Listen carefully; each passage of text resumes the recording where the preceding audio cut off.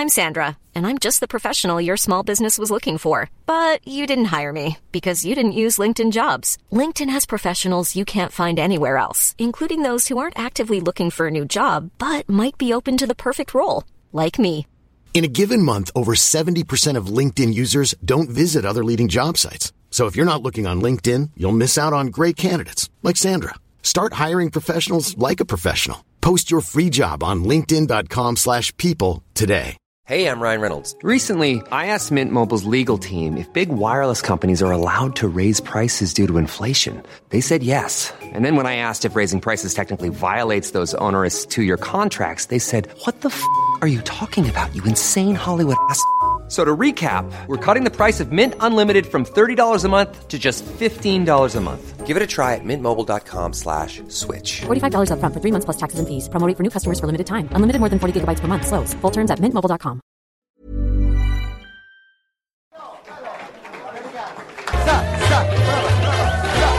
Ok amici, adesso vi cantiamo una bella canzone italiana. Ma non sarò solo. Vicky, come on, vieni qua.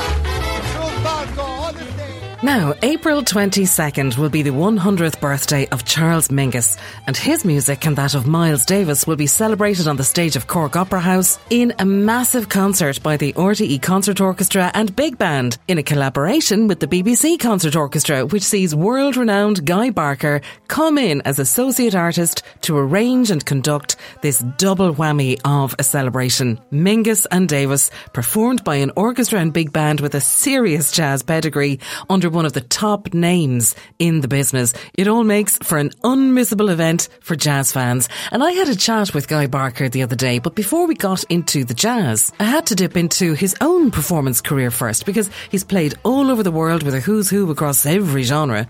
And the film director Anthony Minghella not only asked him to arrange music for a number of films, he also put him on camera front and centre in The Talented Mr. Ripley. There's a scene where Jude Law and Matt Damon go into this smoky bar, and the two of them take to the stage eventually. Well, front and centre, as I said, is trumpet player Guy Barker, so I started there.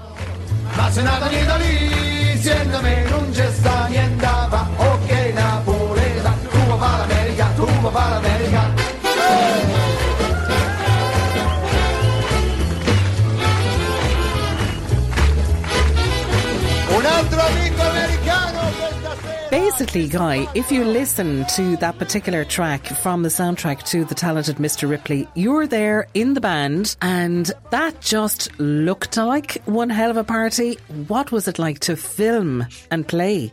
Was fabulous. Everything about the small amount of work I did on that film was a joy, but it was something that went on for a year. From the very first time I was asked to be involved, I went to Rome and spent a weekend sitting in a beautiful apartment with a couple of the producers and Anthony Minghella, just listening to great music.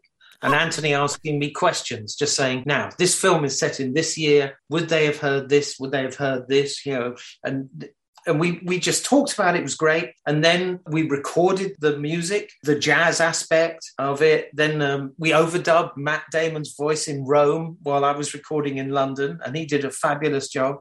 And then we ended up in Rome in August in a heat wave shooting that scene. Wow. And they found a club, and we were in that room for 2 days shooting that scene, and it was boiling hot, and they still sprayed artificial sweat on us to make it look like we were really going for it. But I stayed in touch with many people who worked on that film afterwards, including Jude Law and Matt Damon. And, you know, if ever the subject came up years and years later, people still talked about that shooting that scene, because we did actually have a great time, even though there was cut, no, let's do that, set up again. I mean, when we walked into the club, Anthony Minghella was such an amazing man, and he loved music and he loved musicians, and he always wanted to represent musicians correctly, because he felt like so many films, you know, when you see people miming, or, you know, you see a movie and on the soundtrack you hear an orchestra and the band that you see is like 5 guys playing, and all of these kind of things. So he wanted to represent us properly. And he said, wait there, I'm just going to set the bandstand up. And he set the stage up, what was best for him to get his filming, but it had to be how we would set up. Mm-hmm. Authentic, yeah. Authentic. And I always remember when we went up, he said, okay, I've done it. Now, he said, this is up to you. If I've got this wrong, we'll start again. And we all got up on the bandstand and we were just about to play. And the piano player, Bernardo Sassetti, just looked at the piano and turned around to him and said, it's okay, I've been here. You've nailed it. This is exactly how we would do it. And we had a ball, I must admit, that those 2 days were fabulous. Well, when you said that he truly respected musicians as a director and wanted it to be right, that plainly was if you had already had your previous session of days in Rome going through the music and talking about what would or wouldn't have been heard or appropriate at the time. But it does look like the most royal party and a boiler room for sure, even though now we can find out about the heat wave that you were struggling through. But you mentioned, just as we were kind of setting up and everything like that, though, of course, like you've toured with Sinatra and so many other, like literally, Guy, the litany and the list of names that you've worked with and toured with is just one of the happiest things, I'm sure, for you to look back on in your career thus far, because it's so much more to come. But I can't let you go without asking you what it was like to tour with Sinatra. It was amazing. I mean, what can I say? I did 3 tours, actually, but the 1989 one was 6 weeks around Europe with Frank Sinatra, Liza Minnelli and Sammy Davis. And the last 2 gigs we did were in Dublin. It was great. I mean, when the way it worked was we had the orchestra and the crew. When we go from one country to another, the orchestra would get on the plane with the crew, and it was almost like the plane was just full of us, And then Mr. Sinatra had his aeroplane, and Sammy Davis had his aeroplane, and Liza Minnelli had this incredible. Because she didn't fly, I remember on the trip, and she had this beautiful, like a hotel suite on wheels, if you like. Wow! But it was everything worked like clockwork, and it was just amazing to sit amongst that amazing orchestra and look on the bandstand, look on your music stand, and see the music that has been played by so many great musicians over the years. Some of them were the original parts from the recordings at the Sands that Sinatra did with the Count Basie Orchestra in 1960 something, So it was marvellous. And I got to sit next to a wonderful trumpet player called Buddy Childers, who played lead trumpet with him for ages. And on that first tour, Irv Cotler, the drummer who played with Sinatra since the 50s, he was sitting to my right. And it was an education. It was like going to school. It was just the best school I'd ever been to. Extraordinary. Oh my gosh. Guy, if you haven't written the book already, you absolutely have to write it, because besides all of that, and I can see here in front of me the list of musicians with whom you've played, session musicians or whatever, from Van Morrison to Grace Jones and George Michael, and as you said earlier on, Kajagoogoo in the mix there as well. So many more. But it is really thrilling when I know that jazz is just at the centre of your soul and your heart and your love and your joy, to see this particular celebration with the RTE Concert Orchestra. And it's a huge, huge umbrella collaboration between the RTE Concert Orchestra, with whom you are now associate artist, and the BBC Concert Orchestra, and a big band collaboration to celebrate particularly the centenary of Charles Mingus. In fact, the concert in Cork is on the centenary of the birth of Charles Mingus, because it is the 22nd of April for that particular concert that's coming up. Mingus and Miles Davis in an amazing double celebration. When did you first kind of come at the orchestration, we'll say, of the music of Charles Mingus? Because I imagine that's quite difficult when you look back at the music of a jazz player and composer whose, I suppose, greatest legacy to the world of jazz was group improvisation. Yes. So if I can answer that question with the Miles first. I was asked by the BBC Philharmonic a few years ago that they said they would like to collaborate with me and they'd like me to do something. So I had a meeting with them and I said, what do you want me to do? And they said, Miles Davis. And I said, really? Miles Davis, you want me to do it? And I said, well, it's jazz. And they said, well, you can have your big band as well. And you can have the whole orchestra. You can have as much as you want. I said, so I'm now being presented with 85 musicians to record the music of a guy where the majority of the music that's on those recordings is made up of the improvisations of the musicians there. And also some of his recordings in the 50s were some of those intimate sounding, beautiful pieces. And in my mind, I'd already turned it down. I already thought, how on earth can I do this? And I couldn't. And I literally had to say, I don't know how I'm going to do this. And the guy said, let me have a think about it. And as I left the room, he said, Guy, I said, what? He said, I will pay you. And so I said, don't make it more difficult for me. But anyway, I went away. And then I remembered that many years ago, I'd got to meet and work with Gil Evans, who collaborated with Miles Davis a lot. And we did a series of concerts in Europe. And I remember there was an encore required. The audience really wanted an encore. And we didn't have anything in front of us, the band, the big band that we had. And Gil went off and he came back with a plastic bag.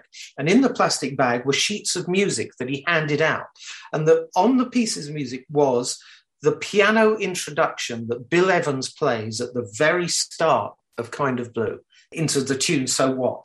And he just said, look, just choose whichever part you want, because it was just a piano part. So he said, choose which line you want to play and we'll do it. And then we'll go into So What, because you can all busk that.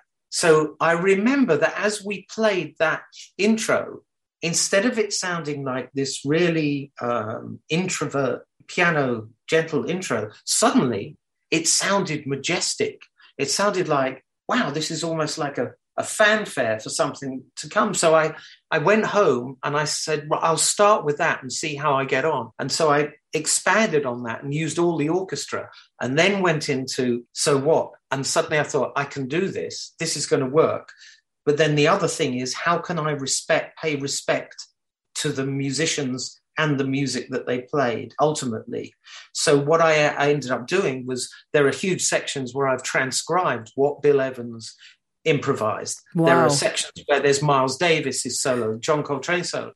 So when we did that, and then there's bits where I treated myself like I was the seventh member of the band, so I could go off and improvise, but with my pen. Once that had happened and we'd done a few performances and we played it with the RTE and it went really well, afterwards I said, I'd love to do Mingus. And that was 3 years ago. And this was something I talked about with the RTE.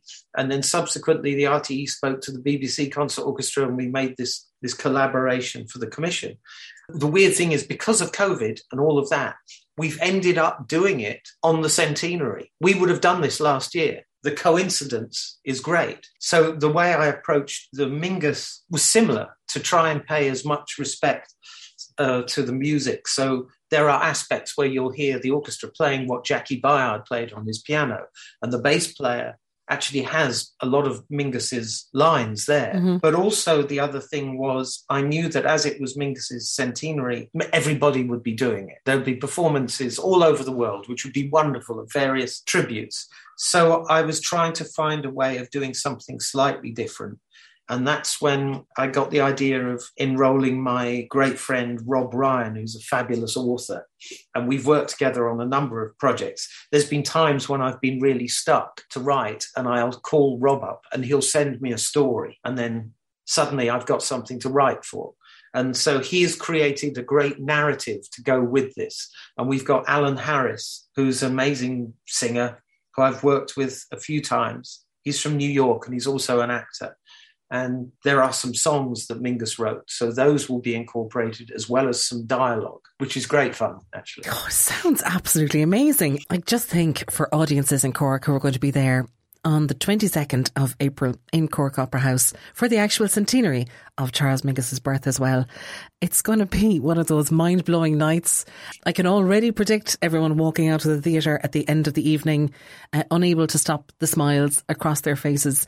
I'm going to ask you, Guy, maybe would you choose a piece first this morning? There's too many. But I think, there's the album Aham, which is probably one of his most famous albums. And there's some lovely music on there. Better Get It in Your Soul, Goodbye Pork Pie Hat, anything. It's all beautiful. There's a beautiful song of his as well called Orange Was the Colour of Her Dress, Then Blue Silk. And the names of the songs, just incredible. The thing about Mingus is you listen, you talked earlier about the collective improvisation and sometimes you can get this creative, aggressive sound, and he'll do that 1 minute, and then the next minute he can write the most romantic, beautiful melodies. I mean, he does all sorts, but he's full of humour. You mentioned the titles. There was one song he wrote which was called All the Things You Could Be Now If Sigmund Freud's Wife Was Your Mother. And, and then there's oh Lord, please don't let them drop that atomic bomb on me. And then there's some it's just wonderful. What's it? But we play a bit of it. The shoes of the fisherman's wife are some jive-ass slippers, and they're all titles that he wrote. I love it. We often joke about the titles for some traditional Irish tunes, which can be a bit hairy from time to time. So Charles Mingus, part of the same family. Listen, Guy Barker, it has been a pleasure having a chat with you today. Thanks so much. Thank you, Elle-Marie.